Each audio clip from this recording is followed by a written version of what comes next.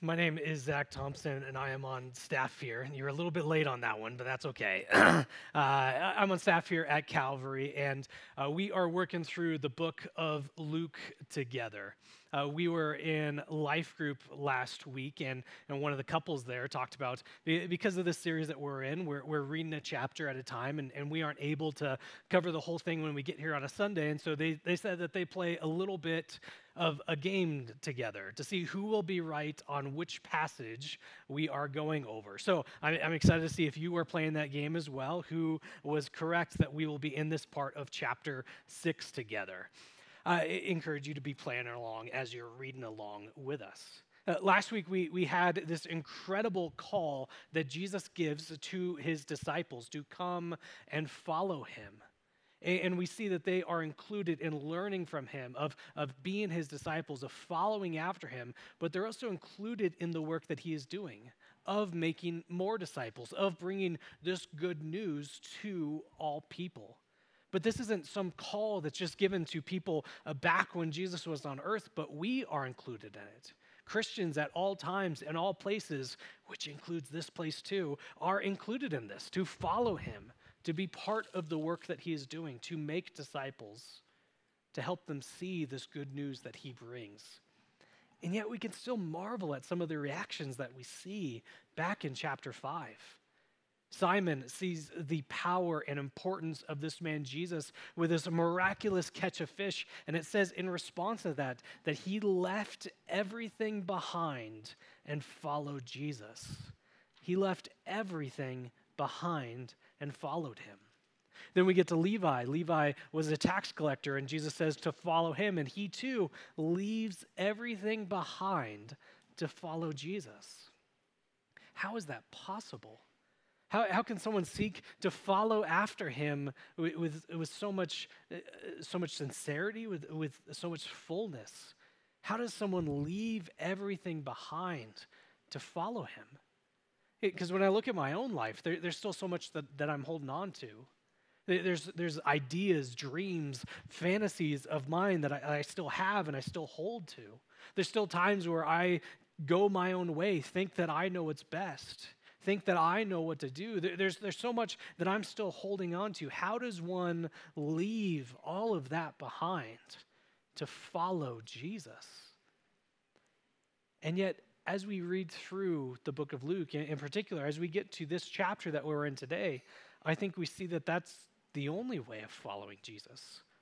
That Jesus impacts everything, every bit of who we are. He's not just something that we stick onto our lives to fill in the cracks or the holes that we think are there. It's not some safety net for us to fall back onto, but Jesus impacts everything.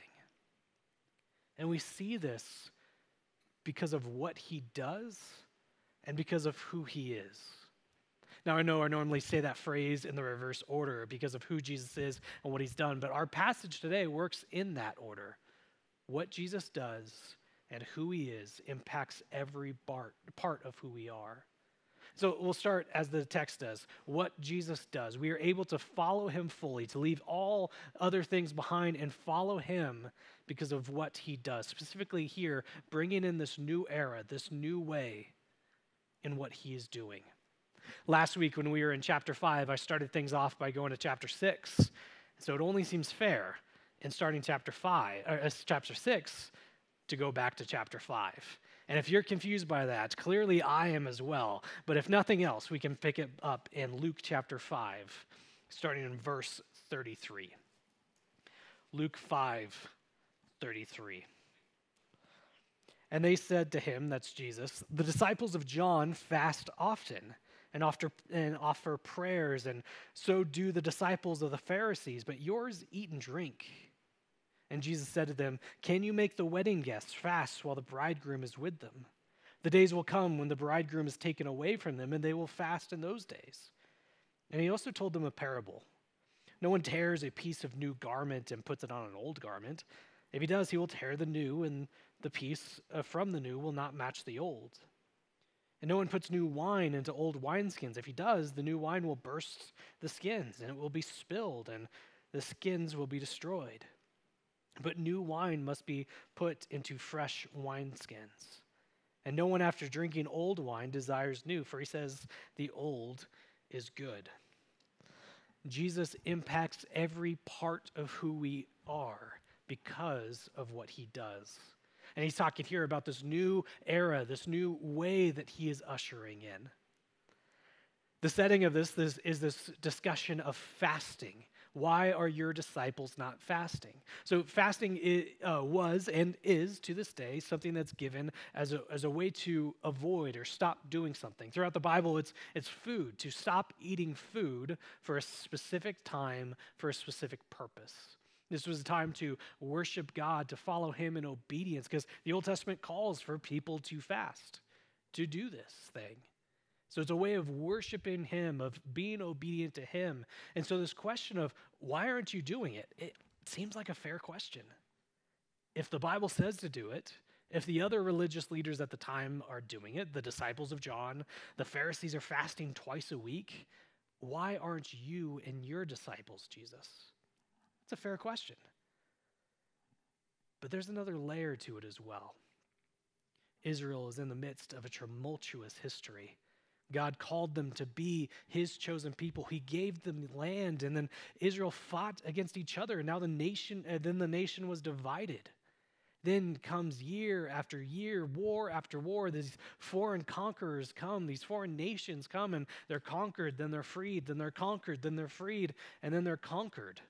And all the while, we're seeing God is calling for them to be obedient, and then they aren't. And so he has used in the past some of these conquering nations as a way to bring judgment and justice upon his people. And now they're once again have this foreign oppressor on them. And all the while, every single time that these outside influences come, it leaves a little bit of a mark on them. If God has used foreign nations in the past to judge his people, and now there's a foreign nation judging them, are we in that same spot? Has our disobedience got us to this point? Are we at danger? Are we at risk of being like what our ancestors were, where they did not follow God, and this was the result? In the midst of these influences coming on, will we be faithful, or will we turn away from God more? And so these markers of the faith, these signs of trusting in God become all the more important. It's not just that the Old Testament said, keep this fast, but now it is this fast, the marker, the sign of following God becomes so much more significant. Because in the midst of these forces, the midst of these foreign nations, the midst of these influences coming in, I am demonstrating my obedience. I am demonstrating my faith in this very visible and very sacrificing way. But when these markers start to become important, we see some other parts that come with it too.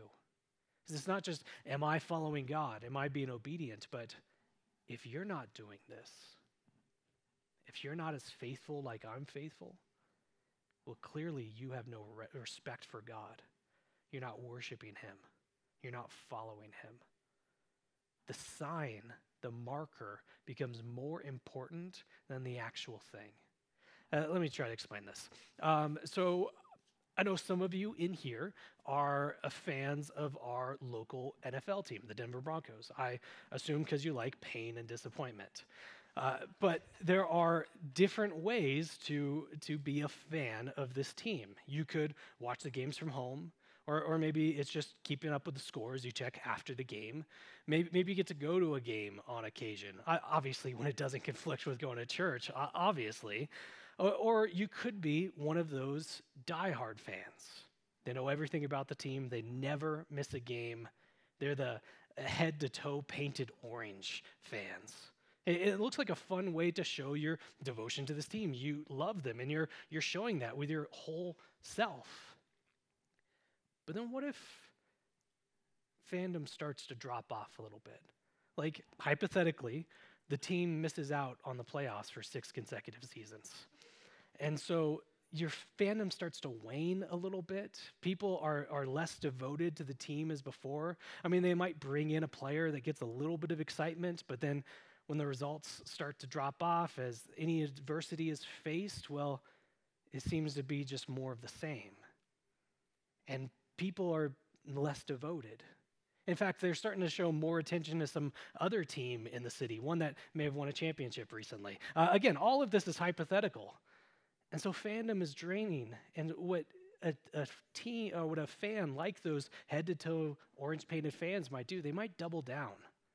They might see themselves as holding on, the real true fans, the model of what it means to support this team. All of you guys who are turning to other things, you're not the real fan. Only real fans are doing what I'm doing.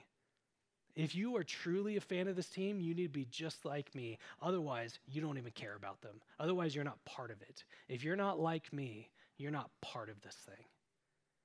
And that's what we see with what's happening with fasting. It's this sign, this marker that takes on more significance than the actual things. We see the Pharisees here, painted head to toe in orange paint with a letter on their chest, G, O, and D. They're showing what absolute devotion is for this thing. And if you are not like them, if you're not as devoted as they are, well, clearly you're not part of it. Clearly you're not following God.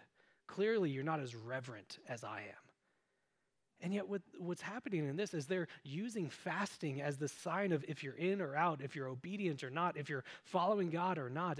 When they're using this, they're missing the heart of what fasting was given to be. Fasting is the setting, as we said, it's denying of food. This is to show our dependence upon God, that we are more dependent on him than anything else. And so it's not eating for a set amount of time. I don't know if you realize this or not, but if we don't eat, we die. And so we're pretty dependent upon food. And so what fasting is doing, it's saying, God, I am more dependent on you than even food. I'm more reliant on you than anything else. And so I'm giving up something that I need to live to show my need for you. But fasting is also this time of mourning. That this is a world that's full of toil and pain, that's broken. And so fasting is willingly feeling the pain, the hunger pains that we would have, to show that we are longing for the day when God restores things, when he makes things new. It is a way of praying, of pleading out, God, please fix things. Fasting shows our dependence, but also our desire for God to act and work and do something in this world. And Jesus comes and he says, why aren't my disciples fasting? Well, Jesus is fulfilling all the longing that fasting announces. So the mourning piece, the God, when will you act? Jesus is right there. He's doing all that those who fast long for God to do. Jesus has announced that he has come to bring, to set at liberty the captives, to bring good news to the poor, to set at liberty those who are oppressed, to bring sight to the blind, to announce the year of the Lord's favor. All that we long for in fasting, Jesus is accomplishing. And our dependence on God, the reminder of that, well, we don't need to be reminded of our need for God. God's standing right there. Jesus is God who drew near to us. All that is longed for in fasting is being accomplished here by Jesus. And he gets to this with this talk of the bridegroom. He says, you don't fast while the bridegroom is here. And you don't use a wedding as a time of mourning, as a time of longing for something else. It's a time of celebration. I mean, think about it. When we get a wedding invitation in the mail, we don't question, like, is it the chicken or the fish, or do I skip food and use it as a time of mourning and longing for something else? Like, that would be ridiculous. You get the chicken and the fish, obviously. No, but it's not a time of longing for something else. It's not a time of mourning. It's a time of celebration. Jesus is here, God who is drawn near. It's not a time for fasting. It's a time of celebrating. And then he shows why this is with this parable of this new era he's bringing in, the discussion of garments and wineskins. He first talks about these garments that when there's a hole, you don't rip off a new cloth. You don't take some new fabric to patch this hole. For one, you just ruin that new garment that you just had to fix something that was old. But also, as you wash this old garment with the new patch on it, well, the new patch is going to shrink. The old garment, well, it's already pre-shrunk. It's not going to go anywhere. But when you shrink something here, it's going to pull away at the old garment, and it's going to waste this new garment, waste this patch, and destroy the old garment as it shrinks. Same thing with the new wine and old wineskins. New wine is fermenting and it's releasing gases. It's stretching out its container. And as that happens, well, the old wineskin has nowhere to go. It's already stretched out, and so it's going to burst as the wine gets wasted. And the wineskin is broken. It's useless now.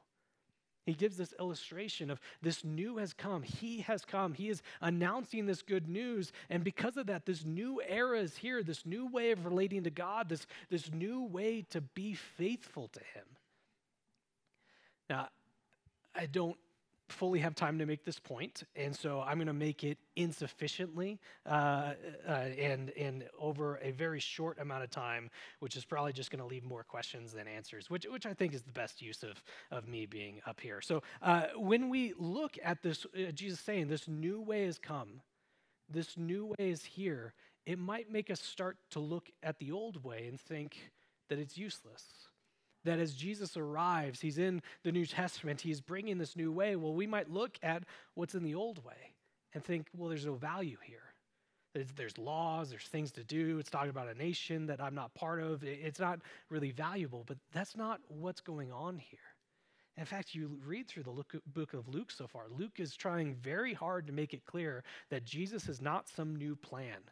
It isn't God looking down and seeing his people rebelling from him. It's seeing his people go in opposite directions. He's like, well, what's plan B going to be? Oh, I know, Jesus. That's not it whatsoever. Luke is showing very clearly that Jesus is the fulfillment of God's plan that goes from even the beginning. So what's the point of the Old Testament? What's the point of the law that's there? Well, it's pointing towards Jesus. It's not done away with here. But when Jesus talks about this new way coming, this new era that's here, he's showing that it's through him that we have closeness to God. It is through him that we relate to him. It's through him that we're saved, that obedience is done by following Jesus more than following anything else. Good news is here. But, this is where the old wineskins come in, but if we are trying to maintain how things were done before, if we're trying to hold on to what we think were practices beforehand, if we're just trying to stick Jesus onto our lives as we are living them, if we think that Jesus is just some patch, if we think that we can continue living in the way that we were after Jesus, well, we're mistaken. New wine must go in new wineskins. New garments must go on new garments. If we are trying to maintain the way that we're living and just stick Jesus onto it, well, it's going to end in destruction. Now, before we gloat to these people who are holding on to fasting in this way, and we're thinking, yeah, how can you even think that? I'm going to restate it. We can't maintain the way that we're living and just stick Jesus on and think that things are okay. We can't. We can't just add Jesus on to our lives and think that that's good enough. We can't just stick him on like he's a sticker or a patch. We can't just use him to fill the gaps of our lives and think that that is what it means to be living after him. No, Jesus takes over everything. Everything that Jesus comes into contact is changed. As we are trusting in him, as we hear the call to follow him, how do we leave everything behind and follow him? Well, there is no other way. Jesus impacts every part of who I am. How do I define success? That is now changed because of Jesus. What is my purpose? What is my source of joy? What is my call in life? How do I spend my time? How do I treat people who are like me? How do I treat people who are different than me? What do I hope for? What am I passionate about? All of these are changed because Jesus has come. He's brought this new way in. New wine is here. A new garment is here. And that changes everything. And this was the quotation of verse 39. No one after drinking the old wine desires new, saying, well, the old is good. What this is essentially saying is like, well, what we had it's good enough. It's good enough. No, it's not. Something new has come, and it's wonderful because it's only in Jesus that we have been offered this life. It's only in Jesus that we have any sort of rescue. It's only in Jesus that we see this hope and this joy and this peace that's on offer. That Jesus is the fulfillment of thousands of years of longing. Jesus is the answer to the question that's been asked for all time of God, when will you act? It has happened. It is here. Jesus has come, bringing in this new way, and that changes everything. When we have baptisms here, we ask people the question of, what was your life like before Jesus? And what is your life like now that you have Jesus? And the idea is that as we are trusting in him, as we're following him, why someone wants to get baptized is it's this announcement that Jesus has come and he's changed who I am. He's changed me for the good. I was lost, but now I am found. But it's the same question that we might need to be asking ourselves. What's the difference in my life now that I have Jesus? And if the answer is just, well, I have Jesus, we have some bad news coming.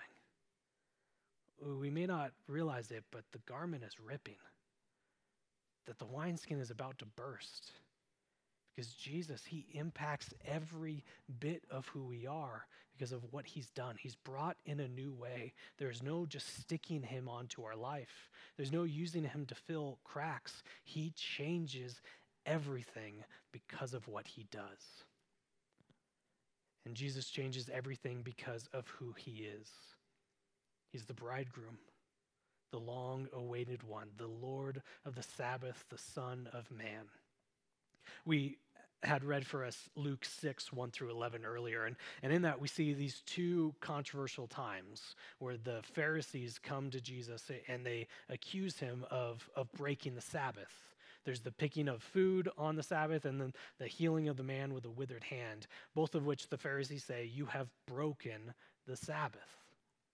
The Sabbath goes all the way back to the beginning. God created the world and everything in it. And then Genesis 1 tells us that on the seventh day, he rested. Now, God never tires. He has no need for rest, but he does this for a couple reasons. One, it shows us that his work is completed. But two, it models for us to operate in a similar way, to take rest, to recharge, to take the Sabbath, that we are finite beings. We cannot just go, go, go. One way or another, we're going to rest. Either we do so willingly or our body will shut down and force us to rest. And so out of a mercy to us, out of God's kindness to us, he tells us to take the Sabbath, to take this time of rest. And in so doing, it's also another reminder of our dependence on God, our trust in him. I am not working on this day. God, I'm relying on you. I'm trusting on you that I will have enough by sitting this day out from work. And what we do is we fill that time then with worship of him. So the Sabbath was given as a mercy from God, as a reminder of our reliance on him, as a time to worship and respond to all that he's done, all of his graciousness and his goodness. That's why the Sabbath was given. But again, this is a time in Israel's history where they are being oppressed. They have this foreign ruler, and they look back through what God spoke in the Old Testament, and we see punishment being used, punishment for not keeping the Sabbath. And so now, at Jesus' time, there's that wondering of, are we going through the same thing? Is that what's happening here? So we need to keep this marker. We need to keep this sign of faithfulness. Like with fasting, Sabbath becomes this incredibly significant sign of faithfulness. We need to keep it. Absolutely no work is to be done on the Sabbath. Well, what is classified as work? What's work and what's not working? I mean, I want to keep this sign if this is such an important thing. I don't want to be breaking the Sabbath, so how do I know if I am? What is work? So some of Israel's leaders try to help clarify this because there's lots of questions to be had from that. We're told to keep the Sabbath, honor the Sabbath, and keep it holy, but what does that mean? So some of Israel's religious leaders come up with page after page, command after command, to make sure that no work is done or nothing even close to work is being done. And I mean in excruciating detail. There's this whole section on throwing rocks, When does throwing a rock become work? How far does it need to go? But then what if it rolls? But what if it rolls backwards? Or what if you're not on land? What if you're throwing a rock from a boat to the sea? But what if you're in the sea throwing a rock to the boat? All of these details are given of what is work and what is not work on a topic like throwing a rock. All of this is given command after command to make sure you get nowhere close to breaking the Sabbath. All of these commands to follow to make sure that you are keeping this sign. You are keeping this marker. But it misses what the heart of the Sabbath was. It was meant as a time of rest, of worship, of reliance on God. It was never meant to be a hindrance of helping others. It was meant to refresh more than it was to restrict. It was meant for worship, not for worry. Am I doing this enough? Am I doing this right? I absolutely love this quote from J. Ellsworth Kallis. He says, "The gift of the Sabbath looks too good to be true. Why would God want to do something so utterly kind? And so we look for some meanness in the graciousness of God, and finding none, we impose our own." Clearly, what the purpose of the Sabbath is to make sure I never break it. That has to be the purpose. God must be punishing us for getting close, for having one toe over the line. That must be what it is. And we can be a little bit gracious towards the Pharisees, I think, in this. That they're not always the obvious evil at all times. They are seeing their nation conquered, ruled by foreign oppressors. They're seeing their identity being lost, their faithfulness, the faithfulness of their people not being kept. And so they take this Sabbath and they place an importance on it, which is fine and good, but they take something that was meant to be a mercy, meant to be grace, and they turn it into a law. Or more accurate to say, they take something that was God's, that was given by God, that was out of worship for God, and by adding these additional laws to it, additional rules, they change its purpose, they change its meaning, and they make it theirs. By adding all this to it, it's no longer what God gave, what his intention was. They make it theirs instead, as they're the ones who say whether you're right or you're wrong. They're the ones who say whether you're keeping it or you're not. And Jesus gets to this with his response, with the picking of food to eat, which was absolutely allowed throughout the Old Testament, to go and pick food in this way. But the Pharisees are saying, you're breaking the law to do this. Well, Jesus quotes from 1 Samuel 21 and explaining why it's allowed. And it's this really fascinating quotation from the Old Testament. I wish we had time to get into detail on it. So we'll go inappropriately fast through it. 1 Samuel 21, we see King David, who God has picked to rule over his nation, Israel. King David is not happily on a throne. Instead, the previous king is trying to kill him. And so David is on the run. He's fleeing for his life. He's tired. He's hungry. And he arrives before this priest and he says, "Do you have any food for me and my men?" But the only food that's there is the bread of the presence. And I know we've had a lot of terms. There's Pharisees, there's Sabbath, there's fasting. Now, bread of the presence, I get it. So we'll simplify it.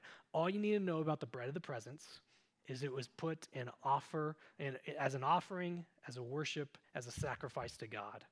And then afterwards, the priests and only the priests were allowed to eat that bread. So I'm going to ask a question.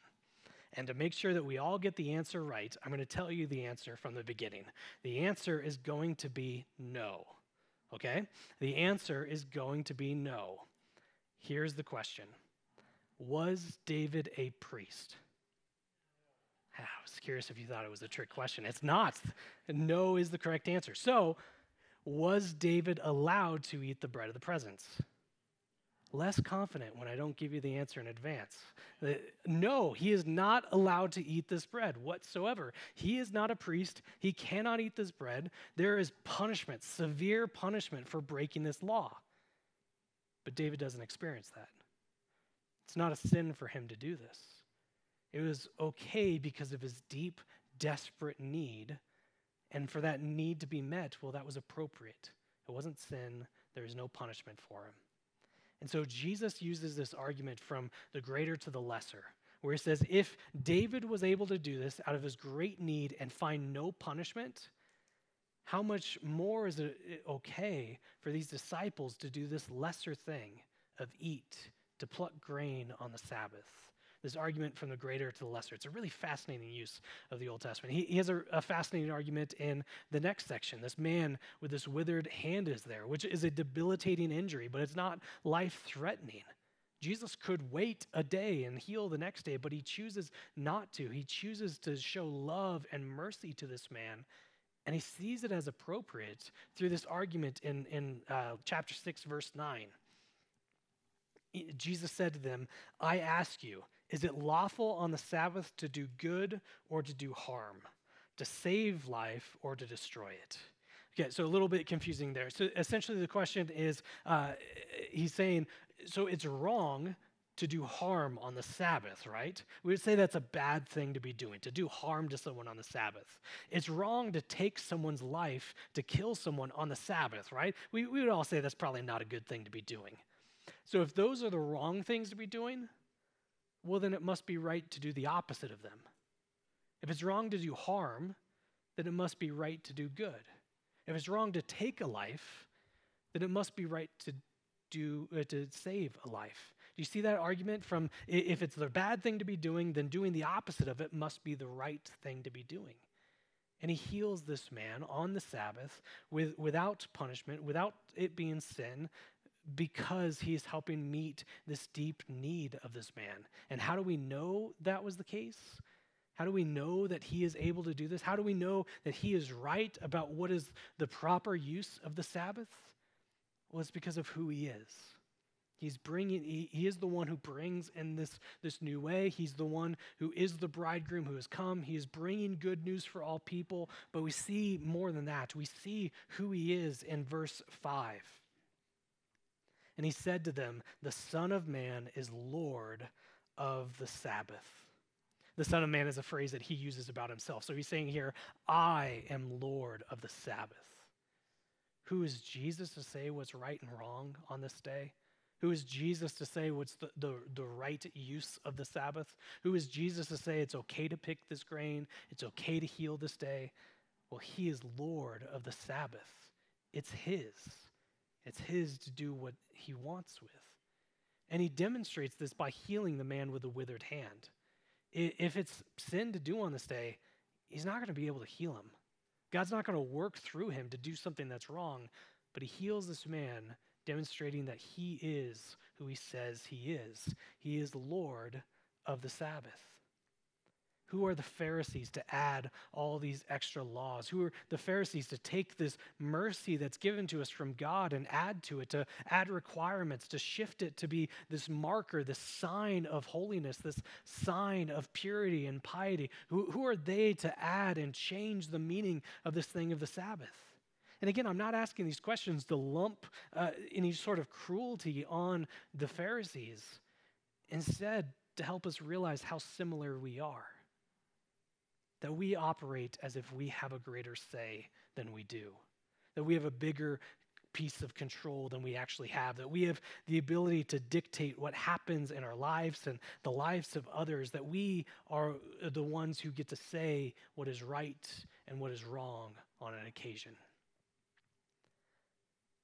I think of how we might, or people that we know do, someone called them piety tests. So questions or things that we observe about people to see, are they faithful? Are they truly following God? Are they truly obedient? Are they really Christians? That if you answer in the right way, you are, and if you answer in the wrong way, you're clearly not. Are you in or are you out? Are you spiritual or not? Are you a Christian or you're not?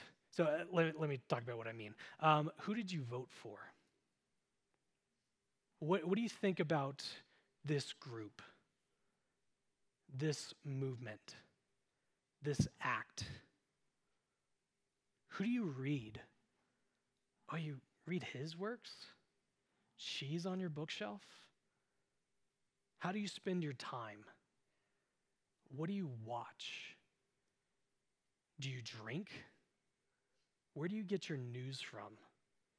And you see, your answer to that question, oh, it tells me all I need to know about you.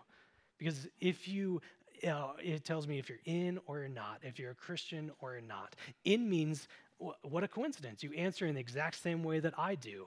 Out means you said something different, and that means you're different.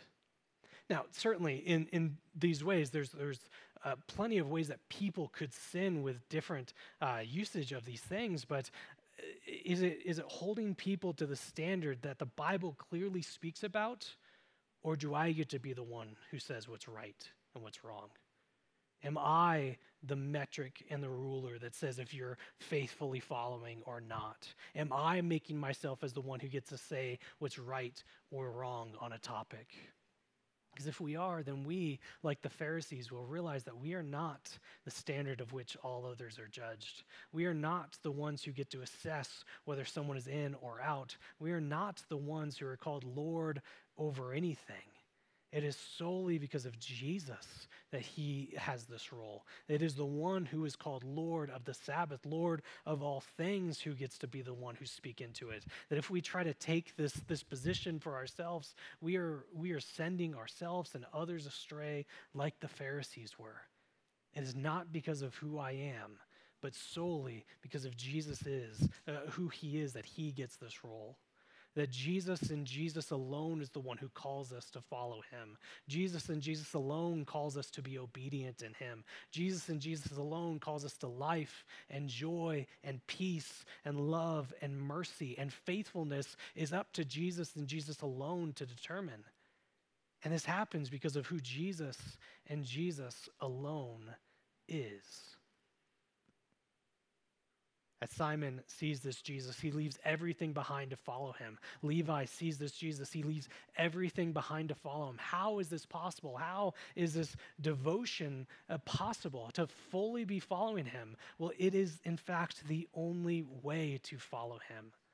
Because of what Jesus does, he's brought in this new way. It changes every bit of us, every part of who I am. There's no patching holes. He takes over everything with what he's done. And he does so because of who he is. He alone is Lord. He alone is the awaited one. He alone is the one who's able to do this work, and that shapes every bit of who we are. And yet we still trick ourselves into settling for less, settling for things that I can make, settling for a way that I think is right. We trick ourselves into thinking that this is something better when nothing that I can create, nothing that I can offer is better than what Jesus has here, where I try to take his role. I try to take my works and say that they're better. And yet when I look at myself, I second guess myself for second guessing myself. I will be in the car after the service and say really cruel and mean things about myself because I feel I didn't do enough today or do something good enough or something that could have been better. I'll look at, minute 15 of first service, I said this thing and I could have done it so much better, or I skipped half a paragraph that I was supposed to say, and I'll be frustrated at my inability to do even that. Or I have this uncanny gift to take something that's good and whole and complete and break it. So why do I think that my way could be better? Why do I think that the things that I'm still holding on to are better than what Jesus has on offer? That when Simon sees him, when Levi sees him, when the man with the withered hand sees him, they see that Jesus alone is worthy of following, that Jesus impacts everything, that all other things that we could create or offer or hold on to or think are better, they all fall short of the one who can do all this work, the one who is truly Lord. And he is the one who's worthy of being followed, which is the rest of chapter 6. You read through it, it's what does it look like to follow him? What does obedience to Jesus look like? Well, that's the rest of chapter 6. But it all comes after the fact that he shows what he has done.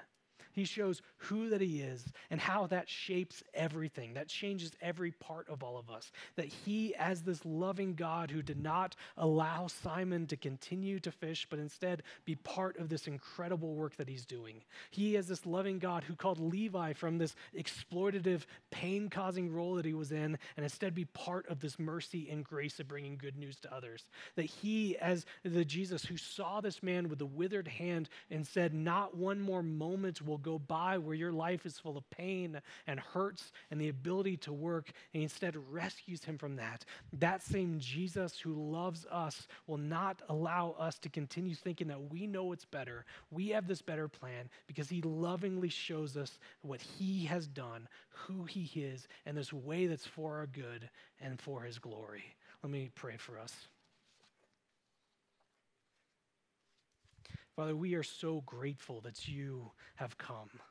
Jesus, as God who is drawn near, the long-awaited bridegroom. God who has come. That we are people trying to find direction, trying to find a way, trying to find something to hold on to, some joy, some hope, some peace to be found in this world. And yet what we can create, what we can offer, what leaves us so unsatisfied. It needs replenishing. It takes us in places that we would never want to be at. And yet you have come. Jesus, who shows us the way, that good news is on hand. A new way is here, a way to be close to you, a way to find joy and hope and peace, a way to find life and rescue from this world that we're in. That you have come and you've done all this. And you're able to do all of this because of who you are. And that as people, we are given the same call to follow you, and yet we still keep our hand on things behind us. Still keep a hold on things that are lesser. And yet you are the Jesus who impacts every bit of who we are. Every part of us is shaped because we see you. We see what you've done. We see your love. We see what you have been. Oh, we see what you are. And that causes us to loosen that grip.